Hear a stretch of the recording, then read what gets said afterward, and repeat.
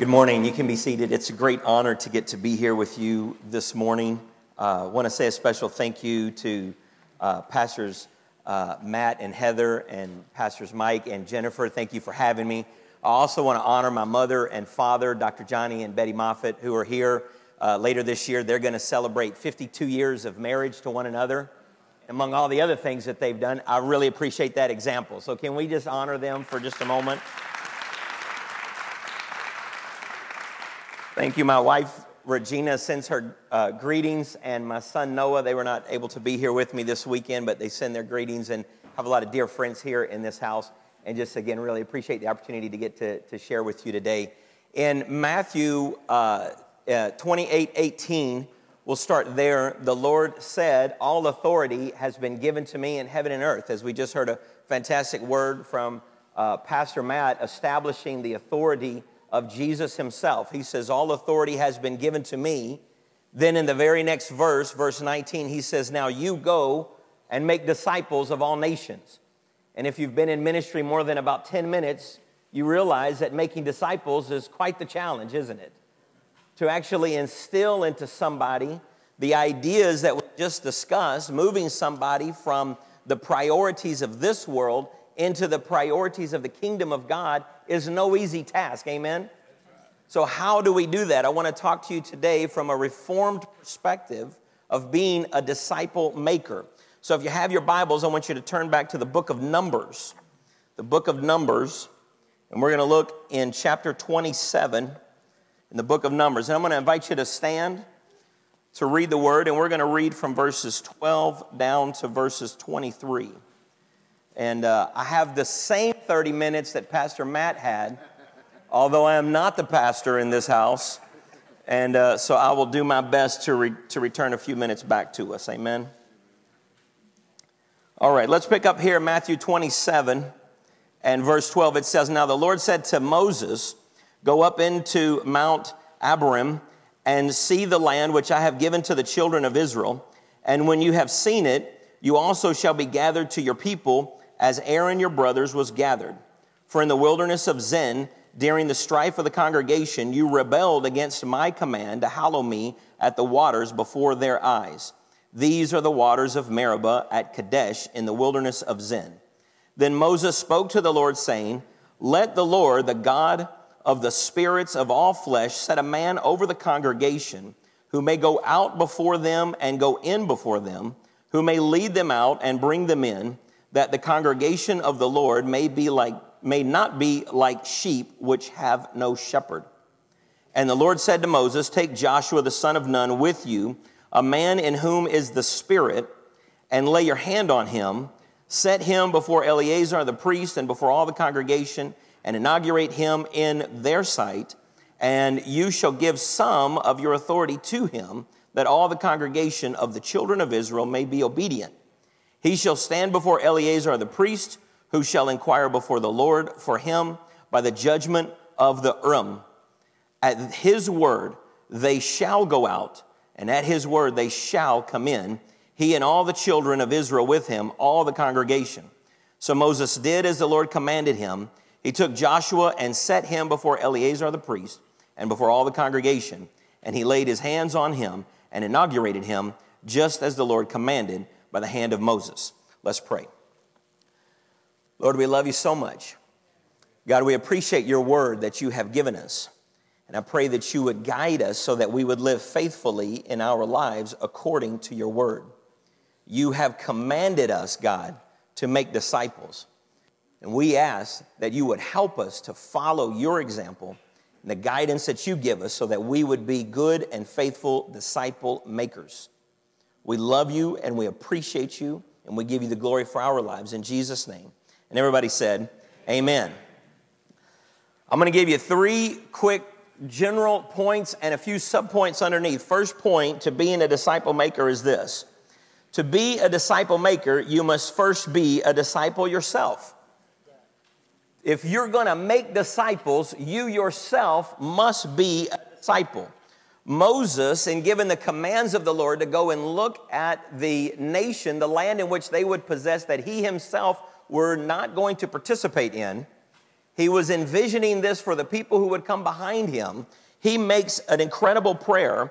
And the first thing he says is, Lord, place someone over the congregation who may go out and come in, who knows how to go out himself and come in. What is he saying? He's saying, place somebody over the congregation who knows how to go out into the world, who knows how to conduct himself, who knows how to carry himself as a disciple, who can conduct himself in the marketplace and in the business and even make warfare against the enemy on behalf of the kingdom of God, on behalf of the nation of Israel, representing the Lord well in public. Someone who knows how to go out and also knows how to come into the presence of the Lord himself. Not in guidance or direction of anybody else, but someone who himself is a disciple. So what does it mean to be a disciple? If you are a disciple, it means that you are following somebody. So my question for us as ministers, as missionaries, and as pastors, and as leaders is, who is the authority that is in your life? Who is it that you are allowing to speak into your life to say, no, don't go plant the church. No, don't lead the missions trip. No, don't start the new endeavor. No, don't start the new effort. You're not ready for that. You're not prepared for that. Do any of us in this room have someone in our life who is in some way an authority who can bring discipline into our lives when it's necessary? So often we think that when we are called into the ministry and we finally gain a title of pastor or missionary, that all of a sudden we are excluded from the reality of the setting of discipleship. What does it mean to be a disciple? These are the biblical examples that we see in Moses. First of all, we keep the faith. It says in verse 12 and 13, see the land which I have given to the children of Israel, and when you see it, you shall be gathered to your people. Now this is a challenge. Moses spent his life, the better part of his ministry, leading the nation of Israel to a promised land. And at the end, he realized, I'm not going in. I'm envisioning something for the generations that are going to come behind me. The reality is that there are dreams and visions and faith that you will have for the next generation that you will not enter into in your own lifetime. The question of a disciple is, are you still willing to keep the faith even if it doesn't apply to you? Are you willing to keep the faith for something better to come for the next generation? Are you thinking about it being well in your own time period, or are you thinking about how are your grandchildren and your great-grandchildren and your great-great-grandchildren who you're never going to meet, and they might even not know your name, how it is that they're going to walk in faithfulness to the Lord? Are you doing things today that help pave a path for them, for the next generation? Are you keeping the faith as a disciple? Next, what do disciples do? Improve upon their failures. Here the Lord says to Moses, for in the wilderness of Zin, during the strife of the congregation, you rebelled against me. How did Moses respond when the Lord told him, go onto the mountain and look at the land that you will not possess? He didn't argue with the Lord anymore. He argued with him in the wilderness. But somewhere from the wilderness to the end of his life, he learned to stop arguing with the Lord. It says, I wish that you were not like a mule having to be led around by bit and bridle all the time. But that at some point in times in our life as a disciple, we learn to be willingly submitted to the Lord, quickly surrendering to him so that he doesn't have to always pull our head to the left and to the right. Additionally, we see as a disciple that Moses spent his time in prayer. In verse 15, it says, then Moses spoke to the Lord saying, guys, we need to pray to God for direction, not simply for our next sermon. And as I said before, if we're going to be disciple makers, we must first of all be disciples. If we desire for others to follow us, then we must model our own instructions by following someone else. If we ask people to submit to our authority in their lives, we must model this by submitting to other authority in our own lives.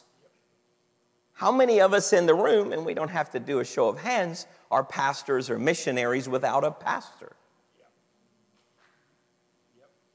How many of us don't have someone who can call us and say, no, that's not what you need to be doing right now? I know far too many ministers in the variety of things that the Lord has opened up doors for my wife and I. A part of it involves coaching missionaries and pastors. And I run into far too many full-time ministers who find themselves in crisis with no one in their lives, no authority in their life to be able to speak into their life. I've lived that way for many years of my own life. I'm now an employee at a church. My pastor has become my boss. He can tell me to lead a Bible study or stack chairs at his pleasure. And I find it to be very healthy and very safe that when you find yourself in crisis, which you will whether you have authority in your life or not, but to have someone in your life who is an authority who can speak into your life puts you into a safer, more healthy position. To be a disciple maker, you must first be a disciple. We have to practice the basics. My mom taught me a song when I was just a boy that sings, read your Bible, pray every day, and you'll grow, grow, grow.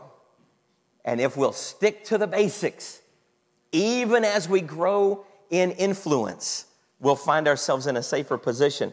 Second, we see in Moses' prayer that to be a disciple maker, you must become a better leader. He prays, Lord, give them somebody who themselves knows how to go out and come in. And then in verse 17, it says, who may lead them out and bring them in. Now, how do you know if you're a good leader? It's a very simple answer. You look around and you see if anyone is following you. If people are following you, then you're a leader.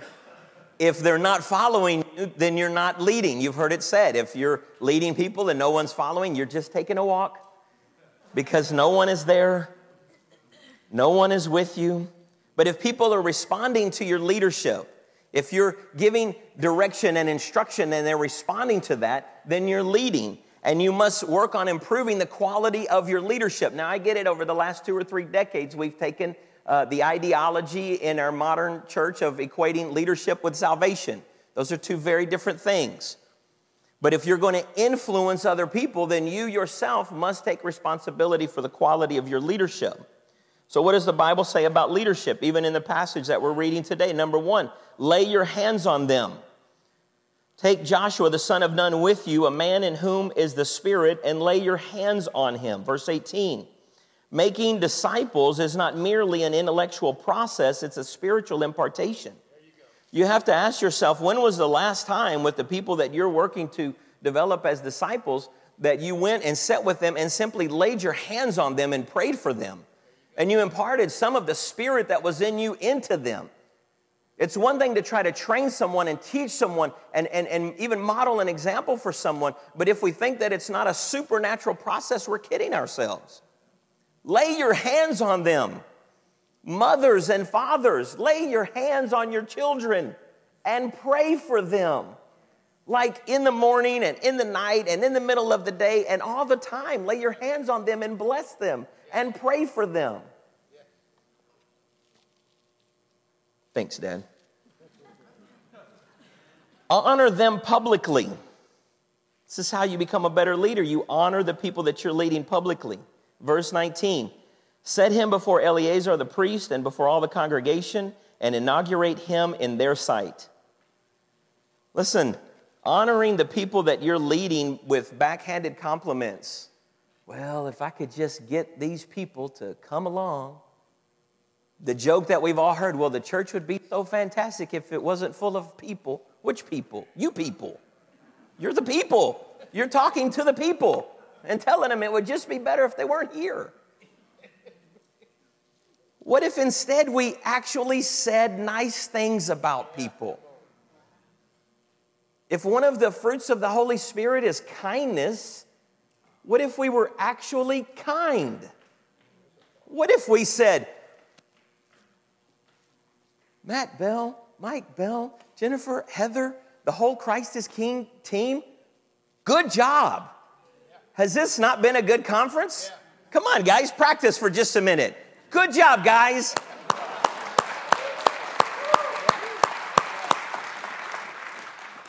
Now, I don't have to qualify that with a comical relief. I don't have to qualify that with an insult on the other side. I don't have to say, well, good job, but, the sound guys. We love the sound guys. Just honor them publicly. Just tell them what a good job that they're doing in front of other people. Tell other people what a good job they're doing where they can hear you. Tell other people what a good job they're doing even when they can't hear you. Honor them publicly. The next step in growing your own leadership is you allow them to lead. Verse 21, it says, at his word they shall go out, and at his word they shall come in. We, at our church in Wesley Chapel in the Tampa, Florida area, we're getting ready to have our first missions conference. So I'm learning. Appreciate that. Our church has been there 23 years. I became the missions director about 2 years ago. We're getting ready to have our first missions conference. I'm very excited about it. And one of our team members is also my son, and he's 14. And we need to create some merch. We need to create some media. We're talking about T-shirts and what the brochures and what the name tags are going to look like. And so Noah has some ideas, so I put him in charge of the media. You know, I'm letting him lead. And what he comes up with, that's what we're going to do. And I'm not going to say to him, well, you should do it how Dad would do it. I'm not very good at graphic design anyway, and he's very good. But sometimes we put people in a place of leadership, and then we come along behind them and beside them and say, well, I know I put you in a place of leadership, but I want you to lead it exactly like this. You can lead as long as you lead it like this. And we forget that there was somebody down the path in our own life who gave us an opportunity to lead, who gave us an opportunity to step out a little bit and make some mistakes, do some things good and maybe make some errors. And we hold on so tightly to leadership that we don't allow other people to lead. But what I really want us to focus on in the balance of my time is this. Because we've had plenty of teachings on leadership. I know to whom I am speaking. I know that you are not novices at following in the basics of Christ. But this third part of Moses' prayer is what really captures me. And I would say it this way, that to be a disciple maker, we need to purge our lives of vanity. It says in verse 17 that the congregation of the Lord may not be like sheep which have no shepherd. In my opinion, the sin of vanity is probably the greatest opposition to us making disciples. Because we forget that it's about the congregation and the care of the congregation, and we begin to think that making disciples is about ourselves. Now, I have some good news for you today, and that's this. In all of my observations, we really only fight against the battle of vanity at one season of our life. So once you resolve the issue, you can move on. There's really only one season of life in which you fight the battle of vanity. It is the season while you are breathing. So when you're breathing, only in that time period will you fight the battle of vanity. Once you stop breathing, the battle will be over. It's the only time. That's the good news. Now, the bad news is that the battle against vanity will often intensify as you gain more victory. You gain victory over vanity, and the spirit of vanity against you seems to fight harder. Oftentimes, the battle seems to intensify. And unfortunately, nobody ever stands up in the pulpit and talks about vanity, certainly not about themselves being vain.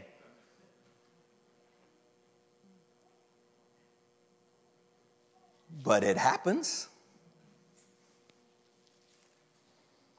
Here's the exchange. This is nice. The more victory you gain over vanity, the more influence you gain with other people. As you gain victory over vanity, you will gain more influence with other people. And it's probably not the type of influence that you're looking for. It's not stage and spotlight influence. It's what I call kitchen influence. Kitchen influence is very different than spotlight influence. When you start out in ministry, usually what people are looking for is spotlight influence. Pastor, can I come preach at your church? I'd like for you to give me an offering, and I'd like for everybody to know how good of a preacher I am. We don't say the second part, and sometimes we're not even brave enough to say the first part. And what happens is that as you begin to crucify the vanity part of your flesh, the focus of the spotlight becomes less, and more people invite you not into the spotlight, but they'll invite you into the kitchen, into conversations that don't go into your newsletter, into conversations that don't go on a brochure, into conversations that don't get spoken anywhere else, that nobody else knows about. because you're not a threat to them anymore. You're not trying to take a place from someone anymore. Your agendas become crucified because the vanity of flesh becomes crucified with Christ. Moses prays, give them a person like this. Let this be the disciple maker like this, so that the people, not Moses, he didn't pray, Lord, give them somebody who knows how to go out and come in and lead the people out and in so that they'll remember me when I'm gone, so that my legacy will remain, so that when I'm not here, they'll still say, well, this was the land that Moses led us to. I want to give a point of encouragement for those of you who are a little bit further down the path. Now, I'm still a young man. I only turned 50 this year, so I'm not even halfway through my life yet. You could do the math. But for those of you who've been here a little bit longer, let me say that your legacy is not being built in the last years of your life. But let me assure you that your legacy has been built over the last many decades of your life. And it is certain and it is sure because you have paved a way for many of us who are following in your footsteps. There are many of us who only know the path because we can see the impression in the sand that was left by those who went before us. And I say good on you, and I appreciate you for walking a faithful path for those of us coming behind you to follow. As you crucify the vanity in your life, you gain influence. So how do you crucify vanity in your life? It's not easy. First, I would say to be publicly committed to your disciples. It says in verse 20, and you shall give some of your authority to them that all the congregation of the children of Israel may be obedient. Man, handing over authority to people that you don't even know if you like them, much less trust them, and they're your disciples, can be challenging. But handing over authority publicly, legitimately affirming their place in the ministry, legitimately affirming their place in the kingdom, in front of other people, saying, I'm going to put my name and my reputation on you because you're my disciple and I believe you're following Christ and you're doing the best you can, and I'm going to walk alongside with you and I'm going to be publicly committed to you. It's a great way to crucify the vanity in your own life because we all get the fear, right? What if they do a horrible job in front of everyone to see and my name is attached to them? But it's not about the reputation that you're establishing. It's about following the Lord. Next, I would say, let God be their judge, not you. It says in verse 21, he shall stand before Eleazar the priest, who shall inquire before the Lord for him by the judgment of the Urim. Man, letting God be the judge of those that we are discipling can be challenging. Because first of all, I think that we want to be their judge. We want to be the ones who decide when they're ready or when they're not ready, right? Lord, I know you're wanting to give them authority, but I don't approve. I don't think it's time for them. We're really just going to mess them up, and really I don't want to share any of my authority with them at this point anyway. That can be quite the challenge that we become the judge. But furthermore than that, I think that we respond sometimes as parents in that we try to step between the people, the spiritual children that we have, and the fire of the Holy Spirit. Because we know how it feels to be tested by the Holy Spirit. It's very uncomfortable. In fact, it can actually be painful. And so sometimes we step between the spiritual child that we're raising up and the fire of the Holy Spirit and would rather shield them. Oh God, don't test them. Don't burn up the chaff in their life and fortify the steel of their faith. When the Lord says, you need to step out of the way, it's not your place to judge them. Let them stand before the Urim themselves. Let them stand before the fire of the Holy Spirit themselves. What if their faith crumbles? It'll be just like when your faith crumbled. And the Lord will lift you up and the fire of the Holy Spirit, as it burned away the chaff in your life, will burn away the chaff in their life. And as it sustained the strength and the steel of your faith, it will sustain and strengthen the steel of their faith. You have to allow your spiritual children eventually to stand on their own faith. There was a point in time when my father's faith and my mother's faith became my faith. And I've told my own son, I hope that you love me for the rest of your life. I hope that you love your mother for the rest of your life. But more importantly than that, my number one job as your father is to help you fall in love with Jesus. Even if you come to a place in your life where you don't love me, I hope that you love Jesus for the rest of your life. He has to learn to stand in his own faith, because I am not his judge. The Lord is his judge. And lastly, to crucify the vanity in our own lives, I would say this, and that's don't quit. In verse 22, it says, so Moses did as the Lord commanded him. Don't give up. Don't quit. Even when the people that you are investing your life in, when they betray you, when they turn on you, when they discredit you, when they fail, when they lie, when they cheat, when they do all of the things that disappoint you, don't quit. Don't give up. Not even out of your commitment to them, but out of your commitment to the Lord. Be obedient to what the Lord commands you. Let me remind you that the process of discipleship takes time, and the process of discipleship takes patience. Don't give up on the people that God has placed in your hands. They are a precious gift to you, and you have them only for a short window of time. One lifetime is not a very long time, so don't quit on them. Amen? Amen. Let's do this. I have 4.5 minutes. I'm going to surrender 3 minutes of my time back. So for the next minute and a half, will you just turn to the person next to you? And if they'll let you, just lay your hands on them, especially parents with your children, lay your hands on them for just a moment. Husbands and wives, lay your hands on one another. Lay your hands on them for just a minute. Can we just pray for one another for just a moment? Is that all right?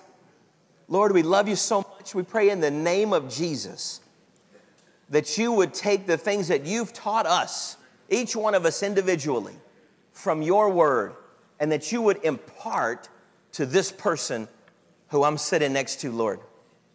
God, I pray in the name of Jesus that you would fill them with the Spirit of the living God, that you would baptize them fresh in the Holy Spirit, that you would teach us your word fresh today, Lord, and that you would help us to be faithful to the command to make disciples of all nations. We repent of the ways in which, God, we have made this about ourselves. We confess our vanity and we repent of it.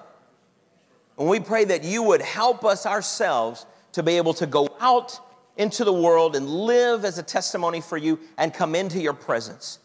God, that we would be able to lead others out into the world as a good example and lead them into your presence. And God, that you would help us as you yourself, Jesus, looked at the crowd with compassion because you saw them as sheep without a shepherd. God, let us not be guilty of having people in our lives who have no shepherd, but that we ourselves would be a good shepherd as you are to them. In the name of Jesus. God bless you, my friends.